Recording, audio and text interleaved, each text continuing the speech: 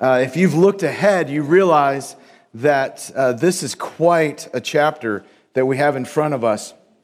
And my wife, yesterday morning, we were out for a walk, and she said, "Well, do you feel ready for tomorrow morning because you've done your study and you're out? You feel good about your outline? You're ready. You feel ready for it?" And I said, "Well, here's the deal, honey. I do. I feel like I have a great outline. I feel like I've studied and know what the passage is.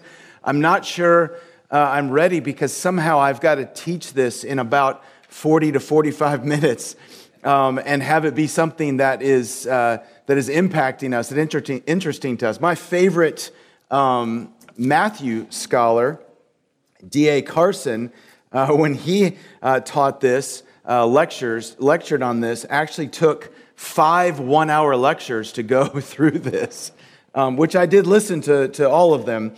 But this is an amazing chapter. And let me just say this. While I'm challenged by what we have before us this morning, I'm very excited about what we have. In fact, my concern, my angst is I want so badly for you to know fully what God has for us in this chapter. And so there's some great stuff in here. And there's probably going to be some things that are going to cause you to want to study further on your own.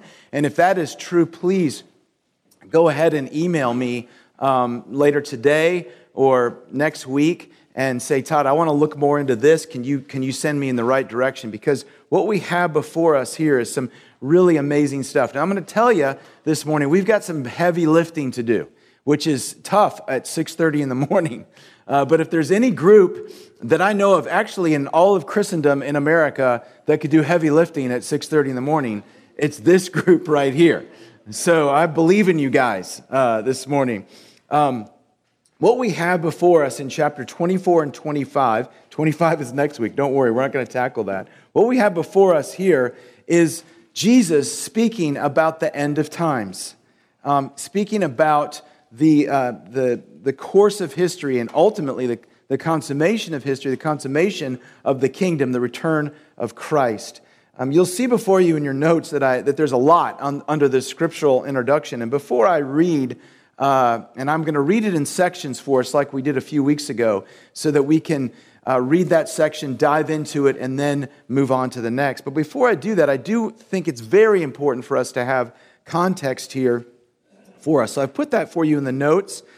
Context and structure are so important to understanding this passage. The context here is what's called the Olivet Discourse. And the reason it's called the Olivet Discourse is because you'll see in verse 3, it says that as Jesus sat on the Mount of Olives. So they've left the temple, and now he's just with his disciples, and he's on the Mount of Olives. And this chapter and the next chapter are considered the Olivet Discourse. He's left the temple, and that in itself is symbolic.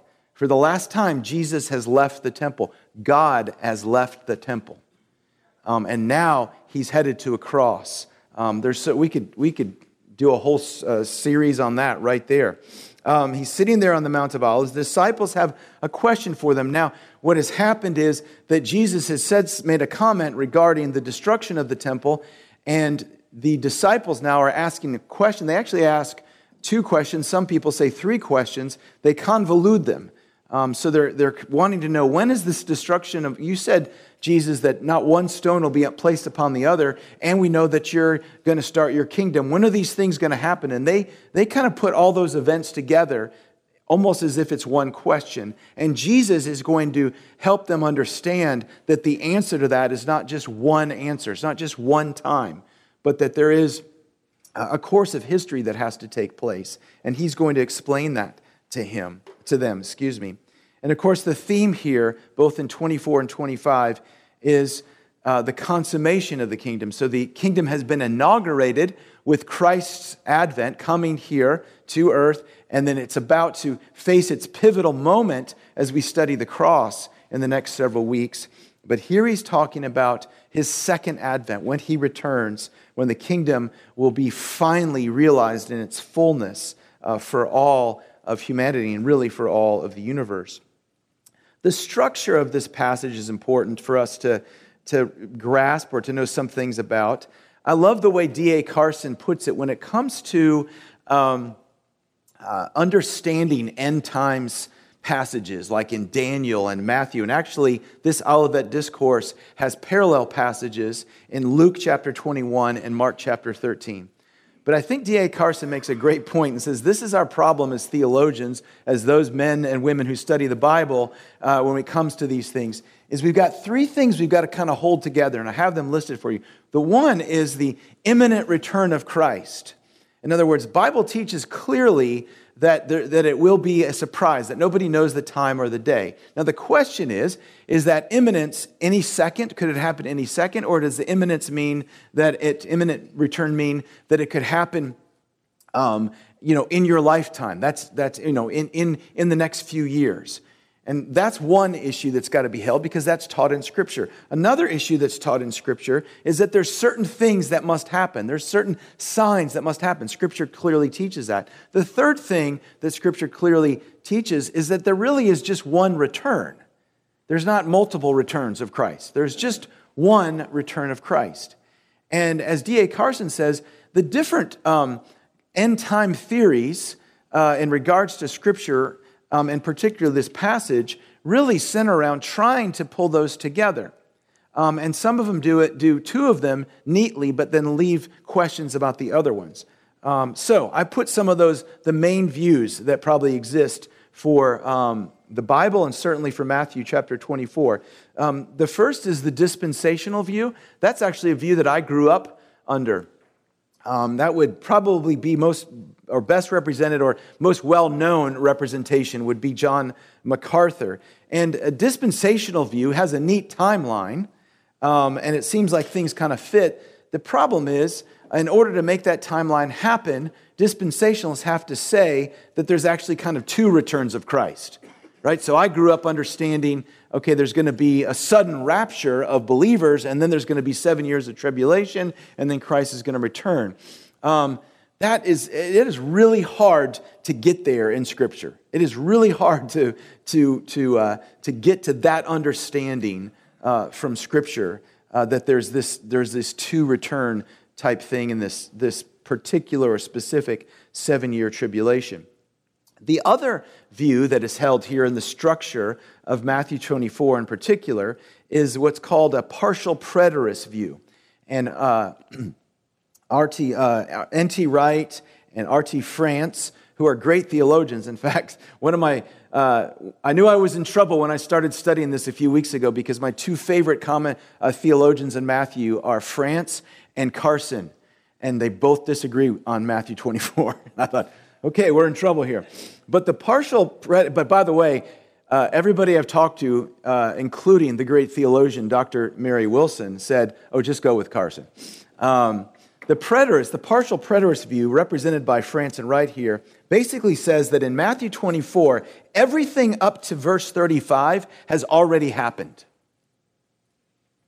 It's already happened.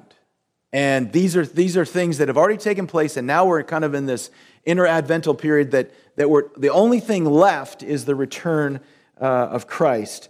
The main problem with this is that the language in verses 29 through 31 just mirrors so clearly language you see in other places in Scripture regarding the return of Christ. And it's like the partial preterists are trying to just shove this idea into verses 29 and 31, and it really is hard to kind of get there with any simplicity. I really do, and I didn't like this just because I was told, hey, just go with Carson, but I really do like Carson and Wenham's view or structure approach to Matthew 24, and that is this idea that the kingdom of God is now but not yet.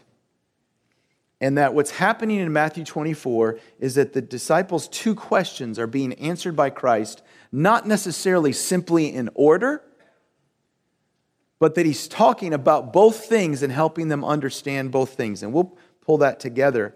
And that the division really is at verse 28. That verse 28 is talking about the birth pains that are going to occur during this interadvental period. Interadvental just means there was the first advent of Christ when he came to earth and died on a cross, and there's the second advent of Christ saying that when he returns again. That interadvental period, and that verses 15 through 21 are specifically about the destruction of the temple.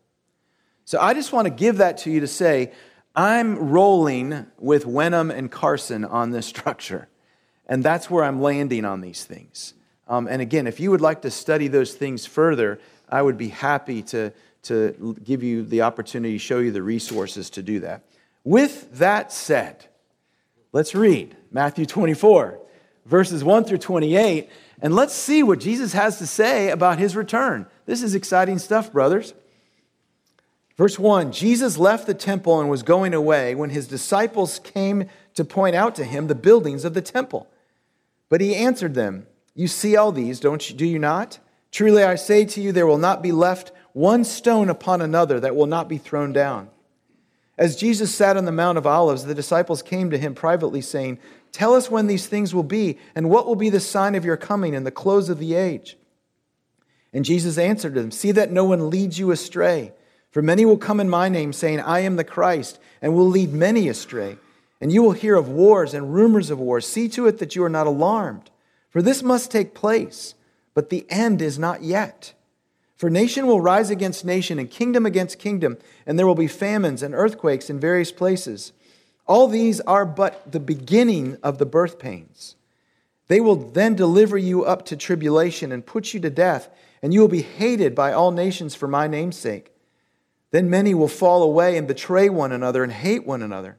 And many false prophets will arise and lead many astray. And because lawlessness will be increased, the love of many will grow cold.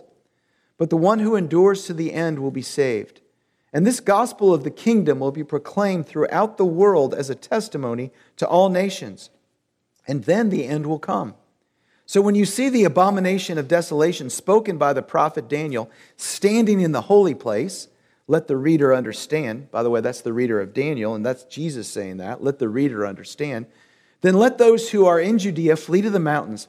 Let the one who is on the housetop not go down to take what is his in his house. And let the one who is in the field not turn back to take his cloak. And alas, for women who are pregnant and those who are nursing infants in those days, pray that your flight may not be in winter or on the Sabbath. For then there will be a great tribulation such as not been since the beginning of the world until now. No, and never will be. And if those days had not been cut short, no human being will be saved. But for the sake of the elect, those days will be cut short. Then if anyone says to you, "Look, here is the Christ," or "There he is," do not believe it.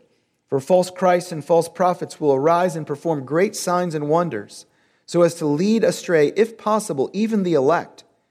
See, I have told you beforehand. So if they say to you, "Look, he is in the wilderness," do not go out. If they say to you, "Look, he is in the inner rooms," do not believe it. For as lightning comes from the east and shines as far as the west, so will be the coming of the Son of Man. Wherever the corpse is, there the vultures will gather. Well, brothers, let's take that section and let's just look at the beginning of the end. That's what I put there in the notes, the beginning of the end. I'm just taking Jesus' words there and saying this is the beginning of the birth pains. Verses 6 through 12 describe to us these birth pains, these things that must be experienced before Christ's return. Now, understand that what Jesus is saying is, listen, they're excited about his return, but he's basically saying, there's a lot of things that have to happen before I return. He's actually putting the brakes on them and their thoughts about this happening. And that makes sense. You remember that in the Gospel of John, Jesus makes it clear to to Peter, how it is that Peter will die. Right? And he talks about that. So clearly, Jesus knew that Peter would die before his return. Though Jesus did not know his return, he knew enough to know about that. So there's a sense in which Jesus is saying, like he says in verse 6, but the end is not yet. He wants them to understand these things have to happen. So how do we get around that? I was just talking with Jack this morning about some World War II history. He said that he picked up the book that I recommended a couple weeks ago and said, am I sure I have the right book, Todd? You said this book was exciting, and I'm feeling like it's a sleeper. So I'm thinking maybe there's something wrong with me. I don't know, because I don't think there's anything wrong with Jack Brown. But for those of us that have some grasp of World War II history, you'll remember that it was June 6, 1944, that was called D-Day. That was when the Allied forces landed on the beaches of Normandy. Now, anybody who had any sense of what was going on at that time, including the German generals, understood that after that day, or at least by June 8th, that the war was over. The war had been won. The decisive moment of World War II was that moment. And the German generals knew if we don't keep them from establishing a beachhead, we cannot win this war. So there was a victory that day that determined the course of the war. VE Day, Victory in Europe Day, didn't occur till almost a year later, in May of 1945. So between June 6, 1944, D-Day, and then in May, VE Day in 1945, there was basically this mop-up period. But during this mop-up period, the Allied forces did face opposition. They did experience a lot of casualties during that time. There was even a great moment of a counterattack by the Germans called the Battle of the Bulge that looked like that might break through, that might cause the war to be changed. But really, everybody knew, again, even including the Germans, they knew the war was over on June 6th. It's a great illustration. This was used by a theologian, honestly, I think in 1947, to describe what's going on in human history when it comes to the redemptive work of Christ. And that is this: the cross and the resurrection is D-Day. Christ's return is VE Day.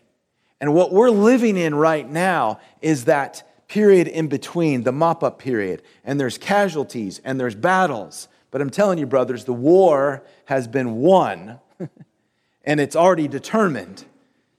And we're marching to that victory. But we are going to face, and that's what Jesus is saying here, there's some things that are going to happen in this interadvental period that he wants his disciples and us to understand. And here are some of those things. Verses 6 and 7. There's going to be political upheaval. There's going to be wars and rumors of wars, and we've seen that. And we'll continue to see that. That is just going to be the par for the course during this interadvental period. We are going to see more and more political upheaval. And let me just say, we in America, especially since 1945, have generally experienced protection or distance from issues of wars and political upheaval. We have. When you look at the rest of the world and their history in the last 50 years, what has occurred in other nations hasn't occurred here, or what other nations have experienced, we haven't experienced here. So in some ways, we can go, well, no, I think things are getting better, or there's an opportunity for this. And sometimes as Christians, we get caught up in this idea of triumphalism. And that's this idea that, basically, God is going to bless us, and in blessing us, we're going to be blessed politically, we're going to be blessed economically, and we're going to be blessed with not just a religious freedom, but we're going to be blessed with people loving the church, even if they're not believers, and thinking that we're great people and that we ought to have, that we're good for society. That is not what's described in Scripture. That's certainly what we've experienced a little bit in this country, but it's actually not what's described in Scripture for believers during this interadvental period.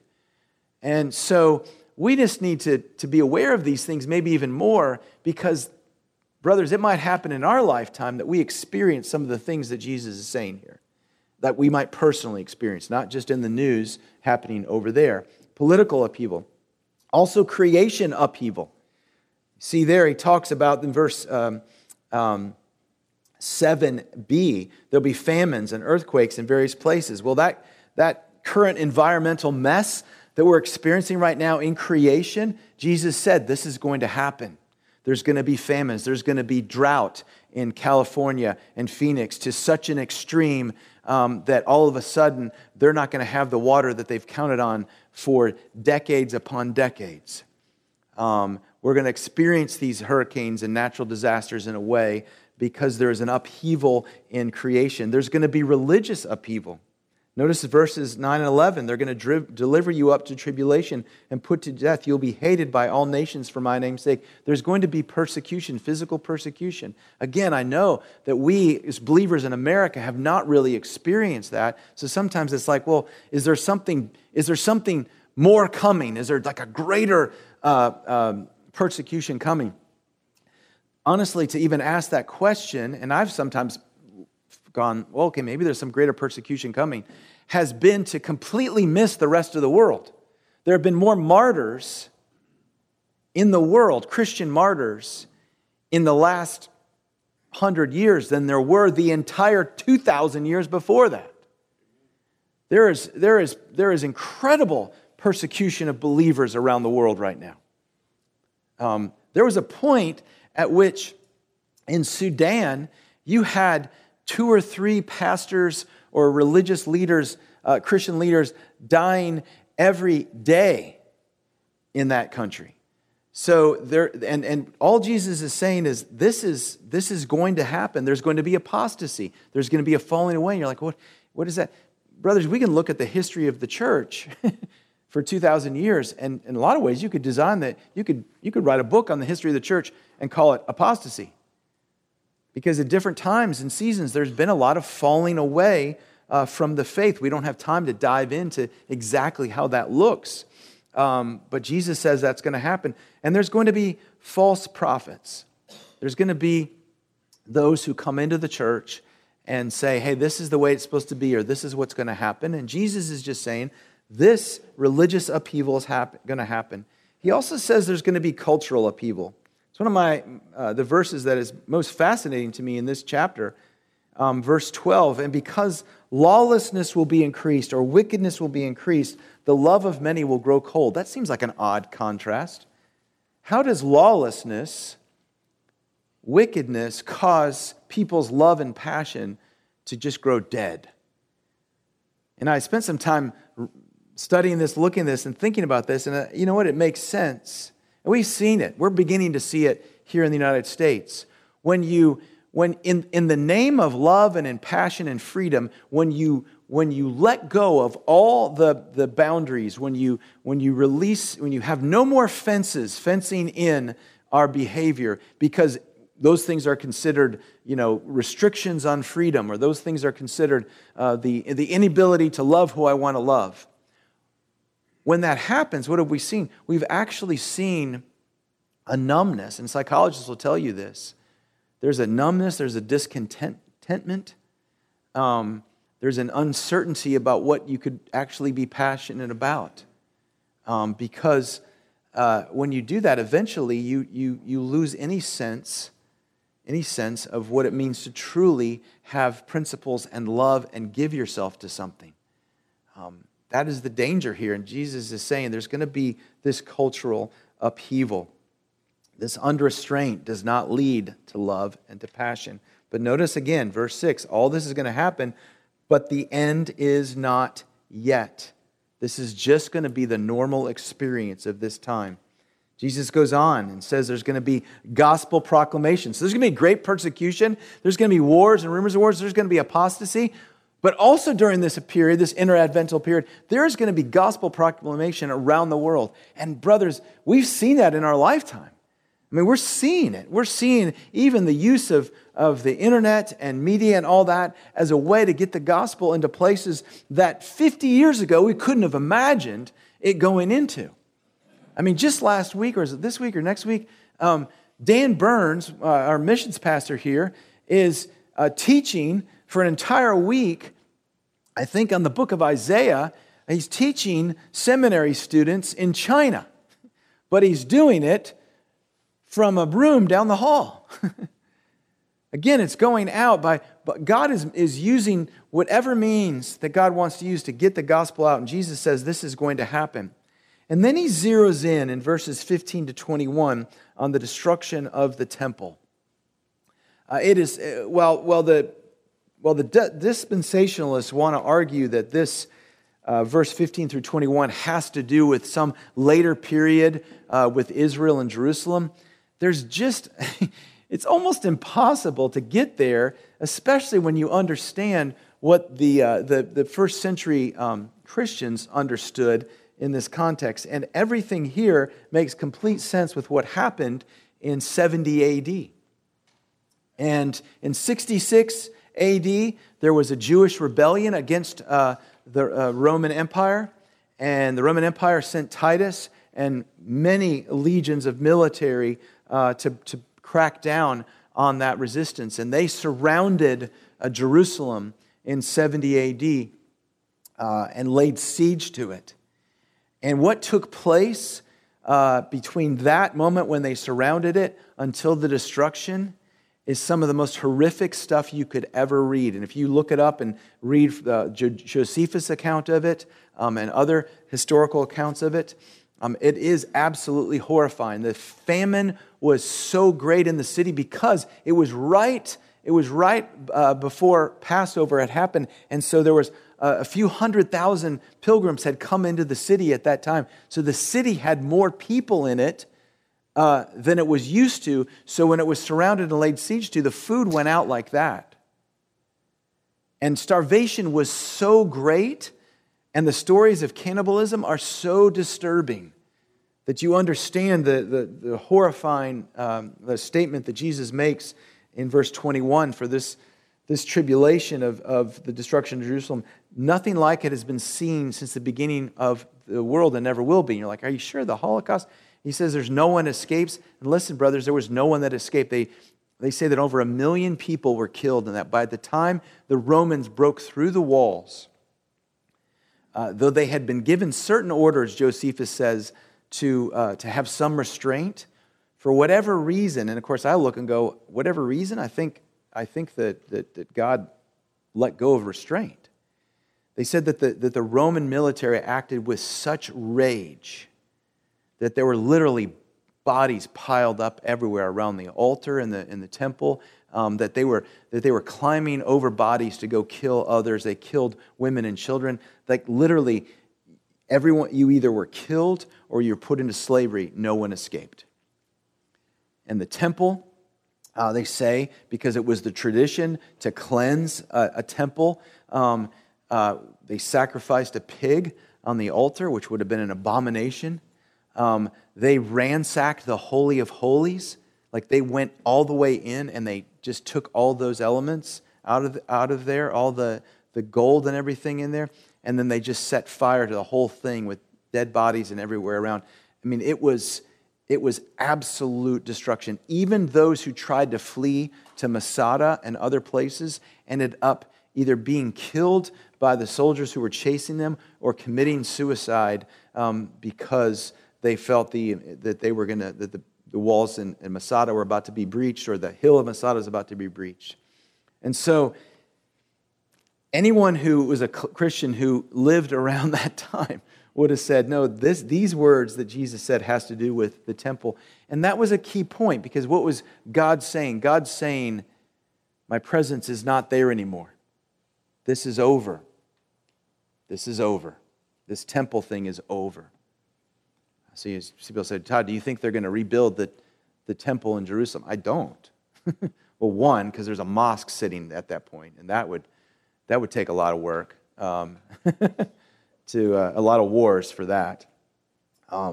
So Jesus is saying, listen, there's going to be these birth pains, and there's going to be one especially intense birth pain, and it's going to be the destruction of the temple and of Jerusalem. And so Jesus' words came true in AD 70, that no stone was left upon another, that the temple was completely destroyed.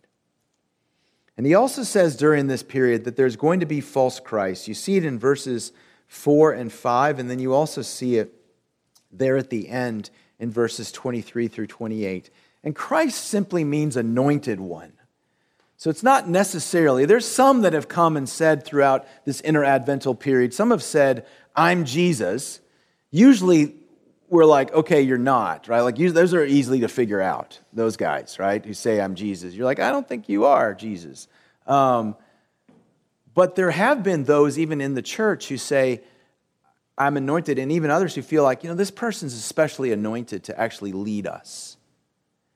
Sometimes that happens in the political realm, and we've seen throughout history where even people in the church have felt like, oh, this political leader has been anointed by God in order to lead us. Well, that kind of anointing would not only be incorrect to what Jesus has said here, but it doesn't even fit Scripture. While the Old Testament God did specially anoint some.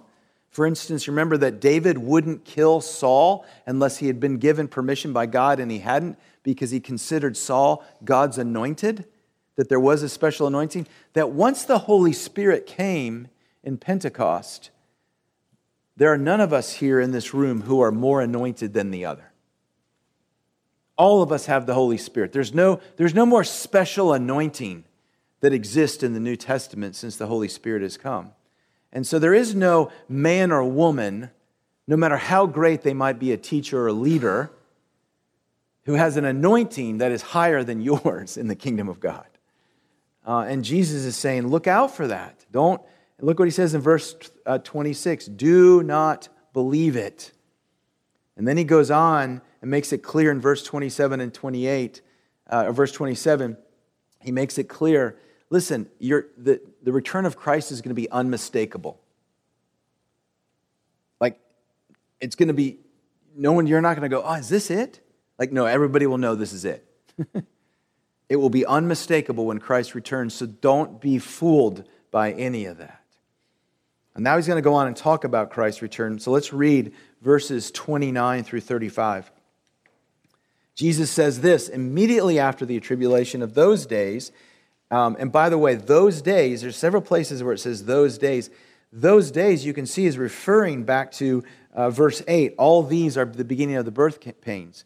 Those days, as you look at it in the Greek, you'll see as Carson and Wenham want to argue, no, this is referring to the birth pains. This is not referring to the specific 70 AD event, but referring to this whole interadvental period. So immediately after the tribulation of this interadvental period, Jesus says, the sun will be darkened and the moon will not give its light. The stars will fall from heaven and the powers of the heavens will be shaken.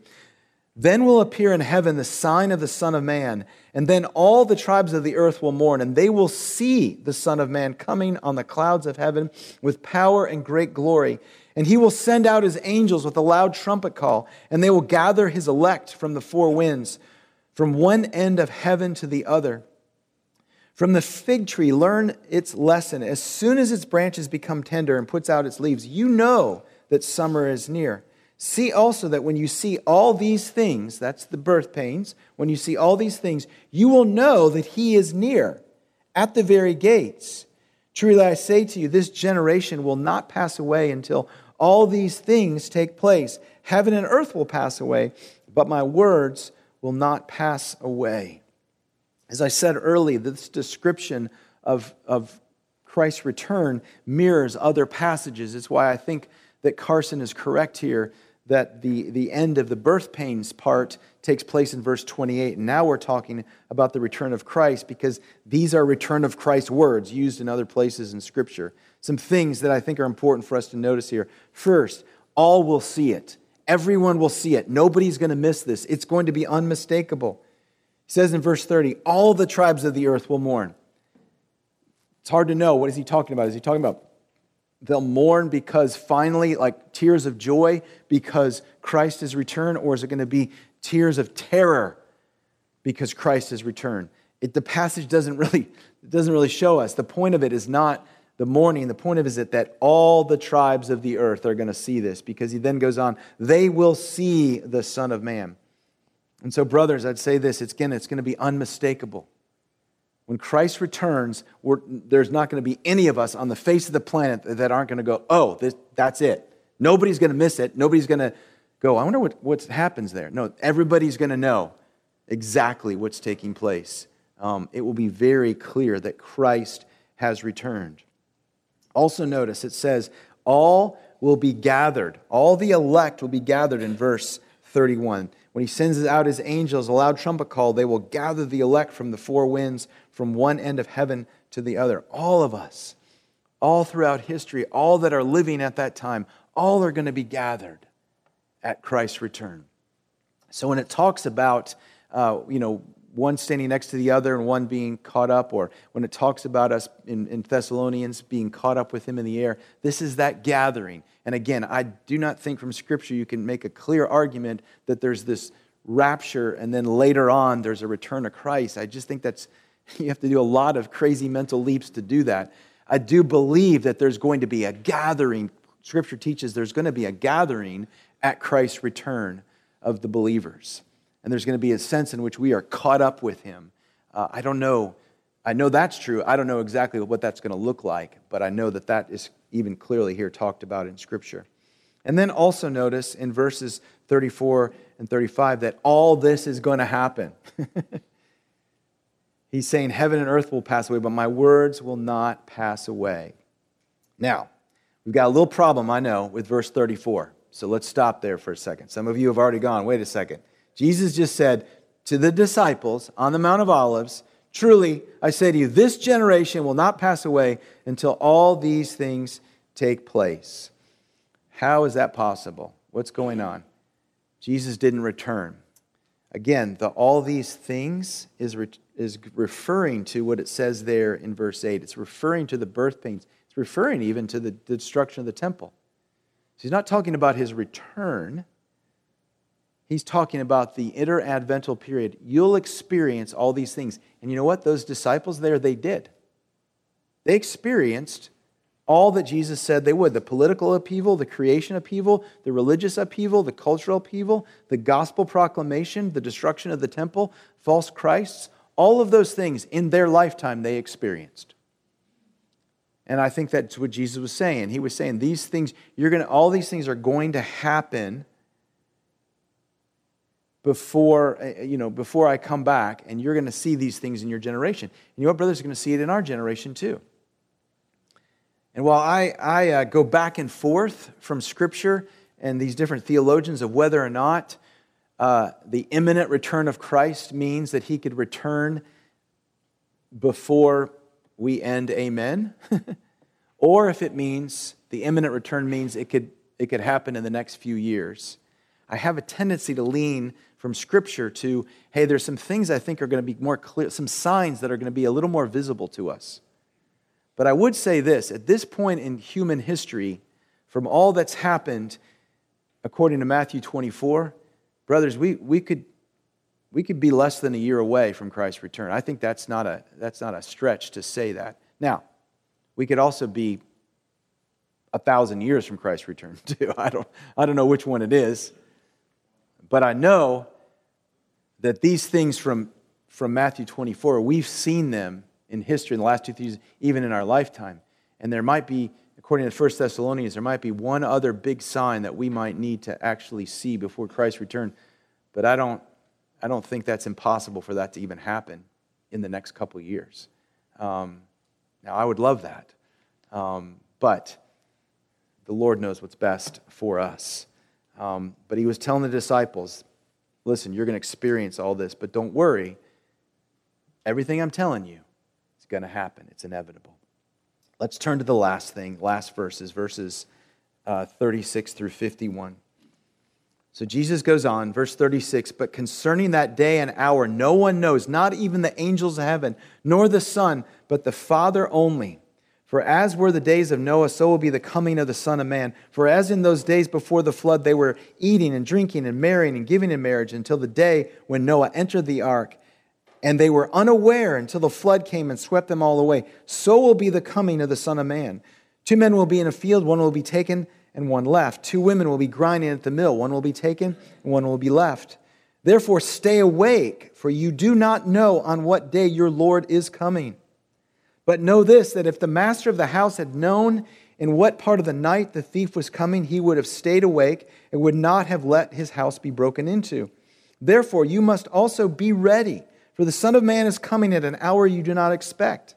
Who then is faithful, the faithful and wise servant whom his master has set over his household, to give them their food at a proper time? Blessed is that servant whom his master will find doing so when he comes.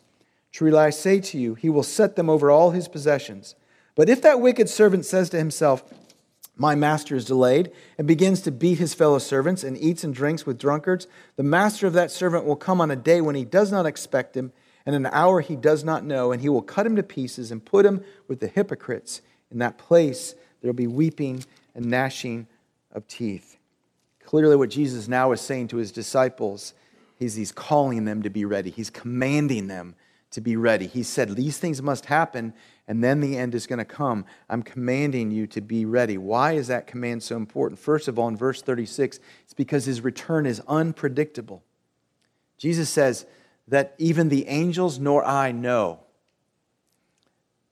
It's 7:13, so I don't have time to dive into how in the world is Jesus fully God and fully man and doesn't know his own return. How is that possible? But only the Father knows.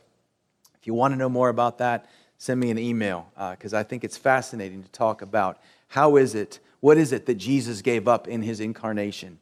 But clearly here, Jesus is saying, I don't know the hour. Only the Father knows. And so it reminds us, we probably should stop, and anybody who's in the church and anybody prophesying should stop saying, oh, I know what's going to happen in such and such a time. And as I said a few weeks ago in a sermon, there's a great prophecy about, Jesus returning in 2021. We've got a few months left. There's one for 2022. There's one for 2025. And I'm telling you, if Jesus doesn't know, these people don't know. So we can let that go. It's unpredictable. Verse 37 through 41, it's unexpected. I think the key of Jesus talking about the time of Noah is the fact that they were just going about their regular life. They were eating and drinking, they were marrying and giving in marriage. What he's saying is, it's going to happen when everybody's just going about their regular business. Even in the midst of crazy wars, people go about their business. Even in the midst of World War II, there were people marrying and being given in marriage. All of these, there were restaurants open, And what Jesus is saying is, listen, this is going to be unexpected. People are just going to be going about their lives, not thinking that I'm returning. And that's when it's going to happen. And then in verses 42 through 51, we see that it's going to be inevitable. Verse 42, the Lord is coming. Verse 44, the Son of Man is coming. It is inevitable. This is going to happen. Jesus is going to return. Nothing is going to thwart that. What took place at the cross 2,000 years ago, D-Day, the beachhead established, the war was won. And Jesus Christ is marching to victory. The kingdom was established. The kingdom was inaugurated. And now during the period in which we live, this interadvental period, Christ is marching forward to the point at which he's going to return. And it is going to happen. And brothers, it might happen in our lifetime. It might happen in the next couple years. And we might be the ones who are alive at the time when Christ is returned. And as Jesus points out here in this passage regarding the master of the house and being left, the faithful servant, verse 45, and it says in verse 46, blessed is the servant whom his master will find doing so when he comes. Again, we don't get to heaven because we were doing the right thing when Jesus returned. We get to heaven because Christ died on a cross and saved us from our sins. But as I asked the congregation a couple weeks ago, when Jesus does return, if he returns in your lifetime, what do you want to be caught doing when he comes back? Or what do you not want to be caught doing? What business do you want to be about? What do you want your relationships to be about? All of that. Jesus is saying we need to be ready. This is unpredictable, unexpected, and inevitable. The Lord is coming. I'll close with this. Over and over again, we keep hearing, don't we, in the news and in speeches and in arguments that we got to be on the right side of history. And of course, that usually means, what they mean by that is, hey, history's marching in this direction, and you either get on board with that, or you're going to be on the wrong side of history because 5 years from now, 10 years from now, 20 years from now, this is what's going to be accepted, and the fact that you're not accepting it means you're on the wrong side of history. And usually that's an argument for some kind of lawlessness, some kind of releasing all the bounds of any kind of restriction, right? And if you don't get on that train, if you don't get become part of that, you're going to be on the wrong side of history. And honestly, if I'm talking to someone and I'm trying to get the opportunity to lead them to Christ, I don't laugh out loud. I don't laugh at them. I don't say that's silly. But brothers, in my heart, I say that's silly. Because I know, you know where history's going. I know where the right side of history is. The right side of history is the kingdom of God. Jesus Christ is going to return. I know where history is going. And so, yeah, I'm actually choosing as best I can through the power of the Holy Spirit to live on the right side of history, which is to live with the expectancy that Christ could return in my lifetime. And I want to be about His business. I want to be that faithful servant. Now, again, not because God is going to judge me based on what He catches me doing. No, praise the Lord. Just like you who've given your lives to Christ, I'm going to be judged on the merits of Christ at the cross. And so there is an incredible freedom in that. I am clothed in righteousness before Him, not by my own doing, but as one who is a dearly loved son, as you who are dearly loved sons, as the Bible talks about, dearly loved sons by your Father. When your Father comes home, what do we want to be doing? As we wait for Him, expectantly, what do we want to be doing? Jesus says to His disciples, be ready. Be ready, the Lord is coming.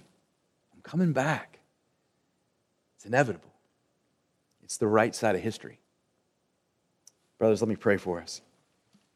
Heavenly Father, I thank You for the beauty and the power of Your word. Lord, we have unpacked so much here, and there's so much more for us to learn. Thankfully, Father, we have time. And if we don't have time, Father, if You're coming soon, oh Lord, we can learn more and more as we sit at Your feet worshiping You.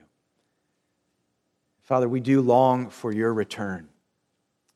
We long for the new heavens and the new earth. We long for what is wrong to be made right, for justice to finally be done.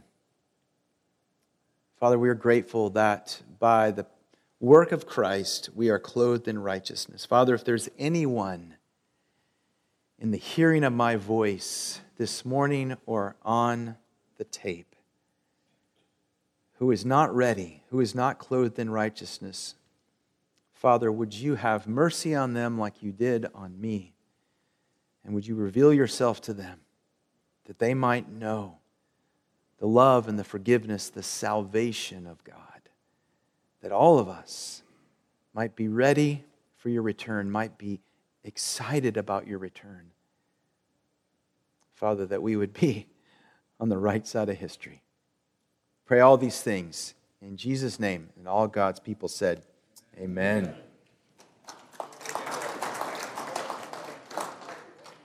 Hey, and good work to you all. You hung in there.